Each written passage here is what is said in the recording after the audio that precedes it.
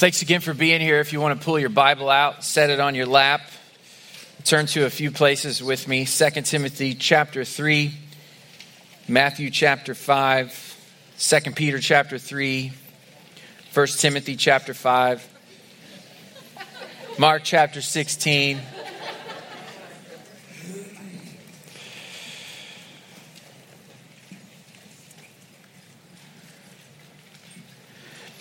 I read about a study that was performed on churches just like ours, and the results came back pretty interesting.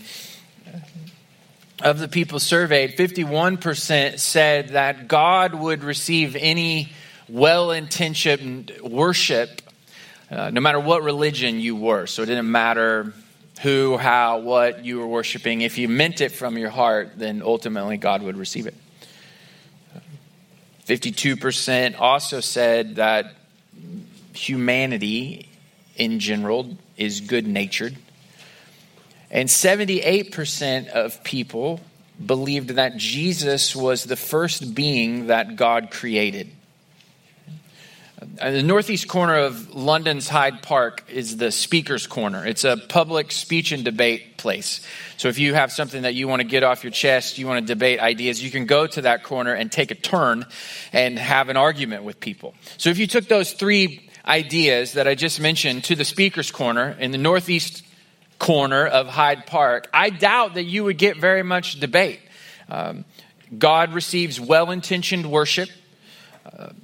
People, for the most part, are good-natured, and Jesus is the first being that God created. Those all sound like things that are true, but if you read the scripture disagrees with all three of those ideas. A couple of weeks ago, we sent out a notification via our app, and we asked you a pretty simple question. I wish I knew more of what the Bible said about ... And you told us what you wanted to know more about the scripture. And I think that's important because sometimes the things that we think are true or sound true don't align with the scripture. And so we're going to spend the next few weeks leading up to Advent answering some of the questions that you sent in. Starting with today, question number 1, can I trust my Bible? Can I trust my Bible? 2 Timothy chapter 3, verse 16. All scripture is breathed out by God and profitable for teaching, for reproof, for correction, and for training in righteousness, that the man of God may be competent, equipped for every good work. So there are two truths here, principles, ideas, promises.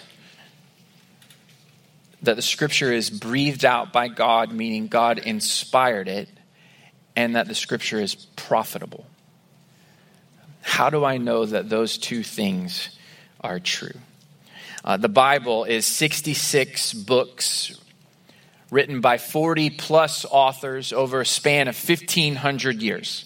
66 books written by 40 plus authors in a span of 1,500 years. Now, here's why that's important. Because the number one thing you will hear about the scripture is it's all a conspiracy. Our Christian faith is a conspiracy. And the Bible has been created to support that conspiracy that Jesus has been raised from the dead and we should offer our lives to him. But the fact that the Bible was inspired by God by 40 plus authors over a span of 1,500 years is good news in answering that conspiracy theory, because what it means is that the author of the first book of the Bible, Genesis, which is Moses, could not have conspired with the author of the last book of the Bible, Revelation, which was John, because they lived 1,400 years apart.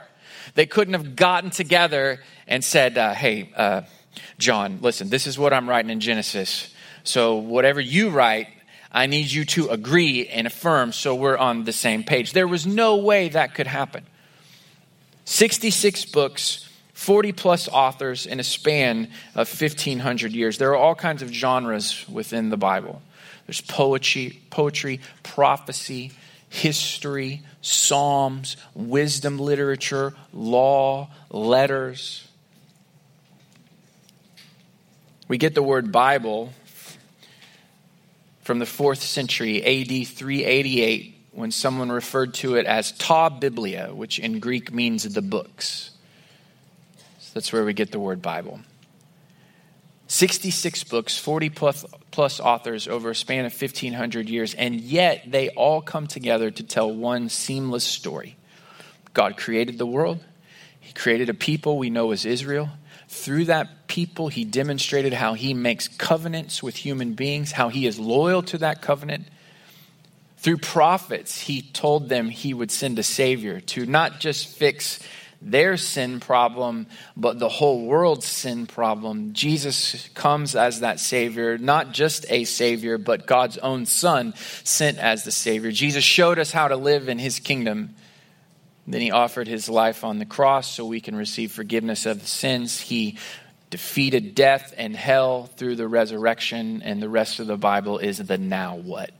While we wait for his return, here's how we live in Jesus' name in this world. 66 book, 40 plus authors, 1,500 years telling one seamless story. The scripture claims to be scripture. We already have seen that in 2 Timothy chapter 3. All scripture is breathed out by God, but other places show us that too. Jesus believed that the Old Testament was the word of God. We see that in Matthew chapter 5, if you want to turn there with me.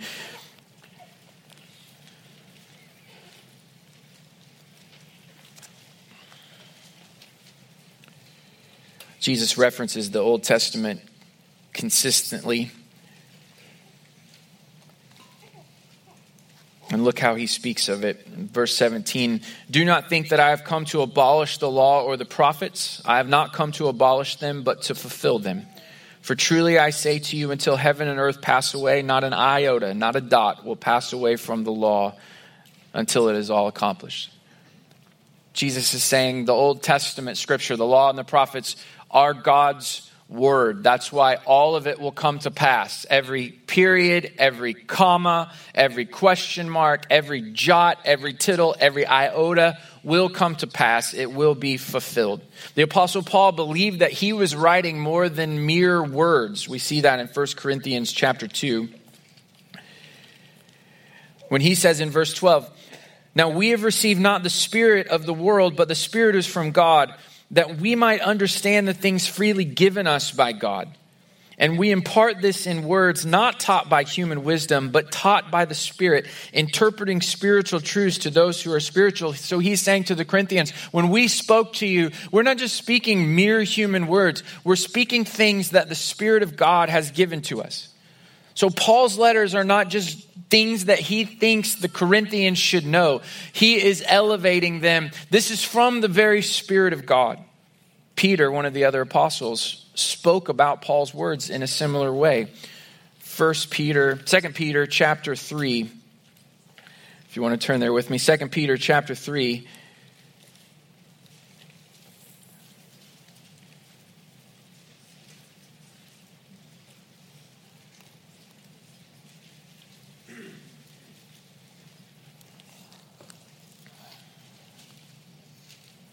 Verse 15.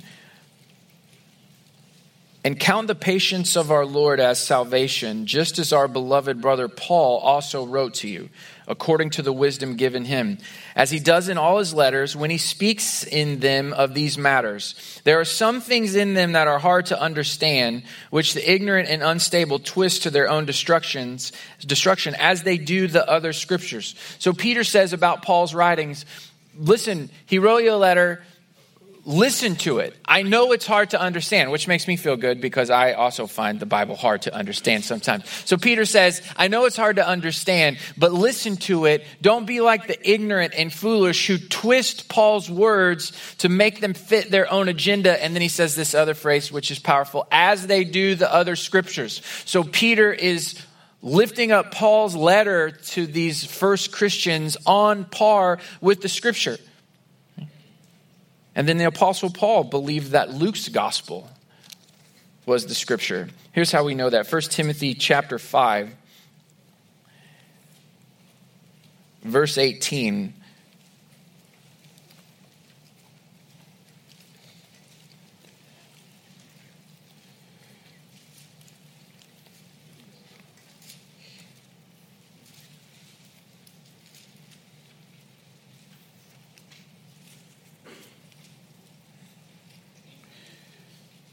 It says, for the scripture says, and then quotations, you shall not muzzle an ox when it treads out grain. That's from Deuteronomy.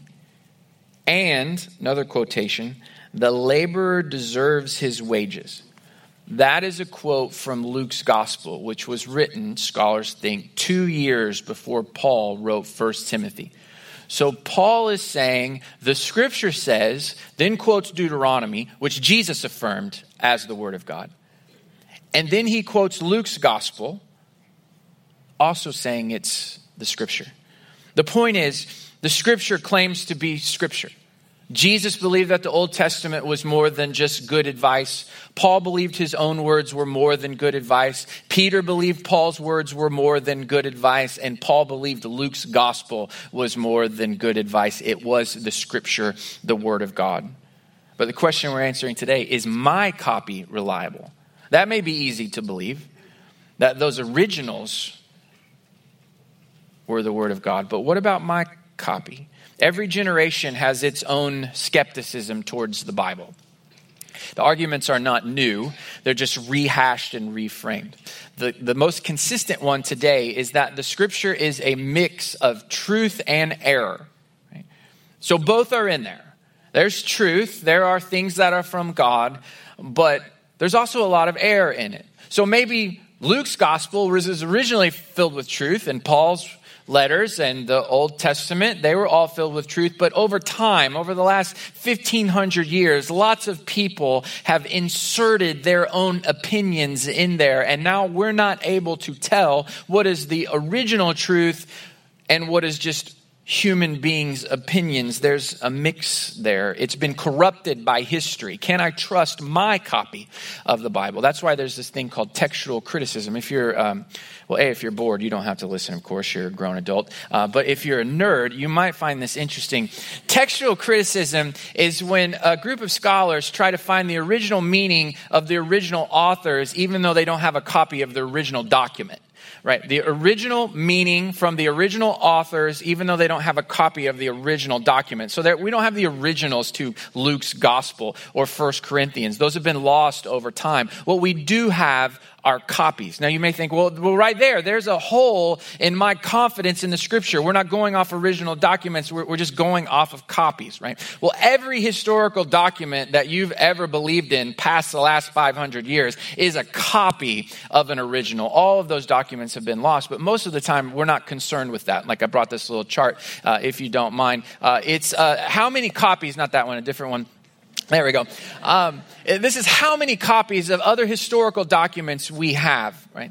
So you're not going to recognize any of these Greek names, but these are Greek historians. They are well accepted. I know it's hard to see. Well accepted. Very few people doubt the validity of their histories, right? And so of one of the most prominent ones, the most recent ones, we have only 75 manuscripts from their original works. We have 75 copies. Well, one, we have 200 plus copies, so that would give you a lot of confidence. Of just New Testament written in Greek, we have 5,700 copies.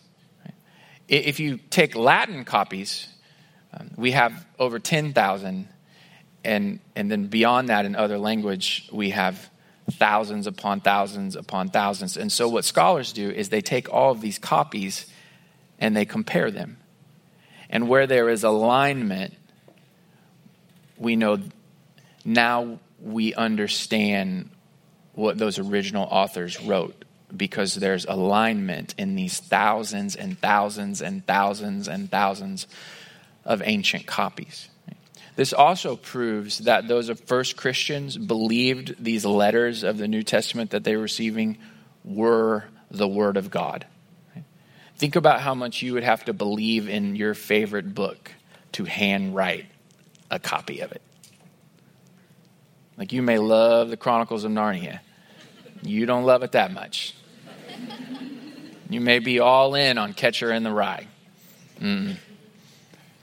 But when they received the letter to the Galatians and the other churches in that region, they knew this was more than human words, so they were careful to make a copy. Christians after that were making copies upon copies upon copies upon copies. Now, there are differences in those copies. So I brought another chart. You think, well, it's in the differences that we maybe get those errors. The blue, that's 75% of the differences in those thousands and thousands and thousands of copies, spelling. 75% of the difference, spelling errors. If you're a teacher, you understand this. Most people do not know how to spell, and those original people didn't either. Right? So when people say there are errors in the scripture, you can say, I know that. They're spelling errors. Right? The next biggest chunk, 23% of the differences between those thousands and thousands and thousands and thousands of copies are order. Right? So there may be a list of synonyms. Right? One copy puts it 1, 2, 3. The next copy puts it 2, 3, 1. Right? It's the same sentence, just in a little bit different order. So 97% of the differences in those thousands and thousands and thousands of copies, spelling and order.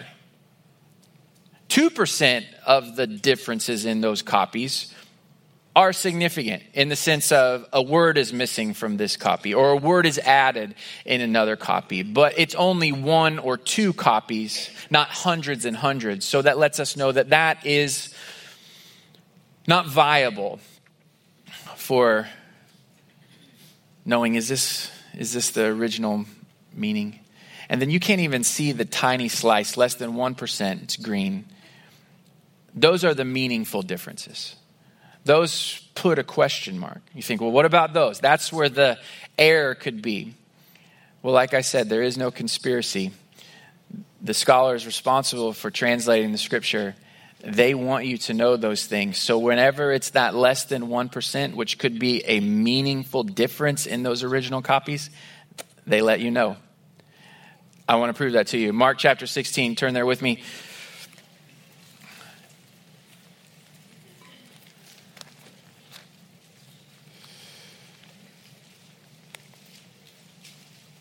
The first 8 verses of Mark chapter 16 are the story of Jesus' resurrection.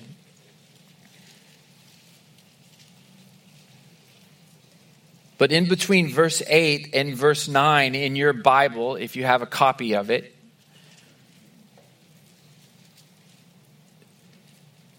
there's an asterisk or there are brackets. And in my Bible, right above verse 9, it says some of the earliest manuscripts do not include chapter 16, verses 9 through 20.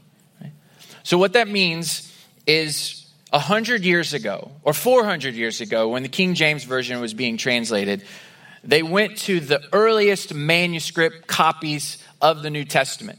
And in those earliest manuscripts, verses 9 through 20 were there. So they put it in our Bible. But over time, archaeologists are working.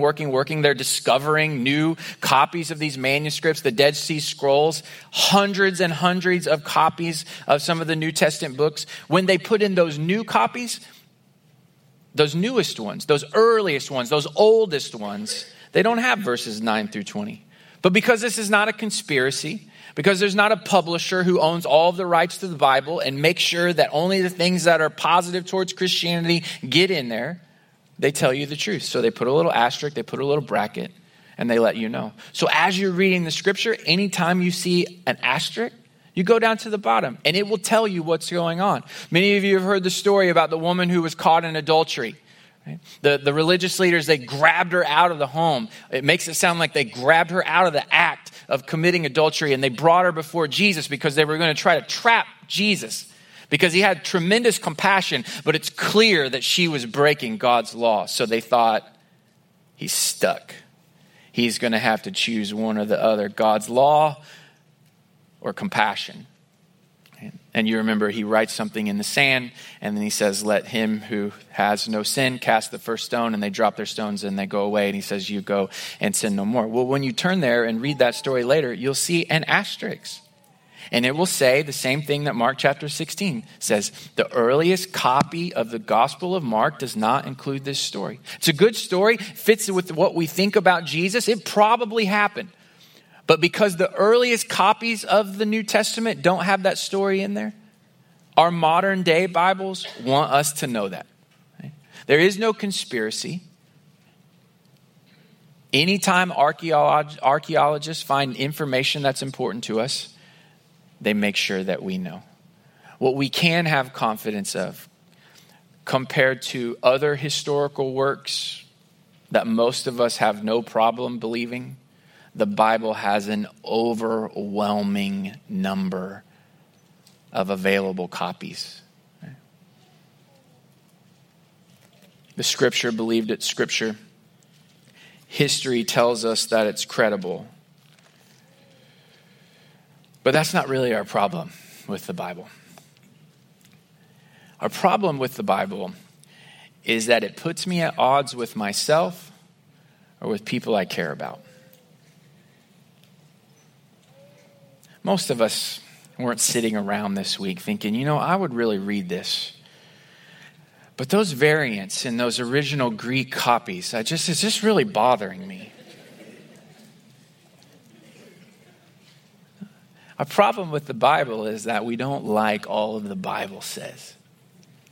It's like when I go to the doctor. She tells me, at your age, you need to start exercising and you need to start eating right. And I'm like, I could not agree with you more. But I don't want to. Her words put me at odds with myself and what I want to do. The truth is that most of our culture's problem with the Bible isn't rooted in history. It's not rooted in accuracy. It's not rooted in transmission. It's the fact that we don't like all that it says. So there is a movement today of creating a Bible within our Bible, where essentially we take the parts that we do like. We love the Gospels. Who doesn't love the Gospel? So you take those, you put them in the Bible within a Bible. You take some of Paul's lesser offensive work, Galatians, Ephesians, Philippians, you put that in there. And you leave out the harder things. The harder things of, you believe in Jesus, that he's been resurrected from the dead. Now do this and don't do this. We leave those out. We leave out the parts that maybe don't totally align with whatever cultural moment we are in. We find a Bible within a Bible because we don't like being at odds with it. The other reason that most of us lack confidence in the Scripture is because of a lack of reading. One of my favorite shows on television is Chasing Classic Cars. It's on the Velocity channel. It's this guy who goes into barns all over the northeastern part of the United States, and he buys and sells old vintage cars. And so people will call him. Their great-grandfather bought some car from the 1930s and put it in a barn, and it's in pristine condition. So he'll go to the house and see it, and it looks great on the outside. And he always asks them the same question: when was the last time that you had it running? And you see a crisis of faith in that moment, a crisis in their face, because if it starts, they make thousands and thousands and thousands and thousands and thousands, sometimes hundreds of thousands more dollars than if he cranks the ignition and it doesn't start. So they always try to tell him something that probably isn't true. Oh, we had it running, last week or in the last year, right? But there's the moment of truth when he goes to start it. And sometimes it does, and sometimes it doesn't.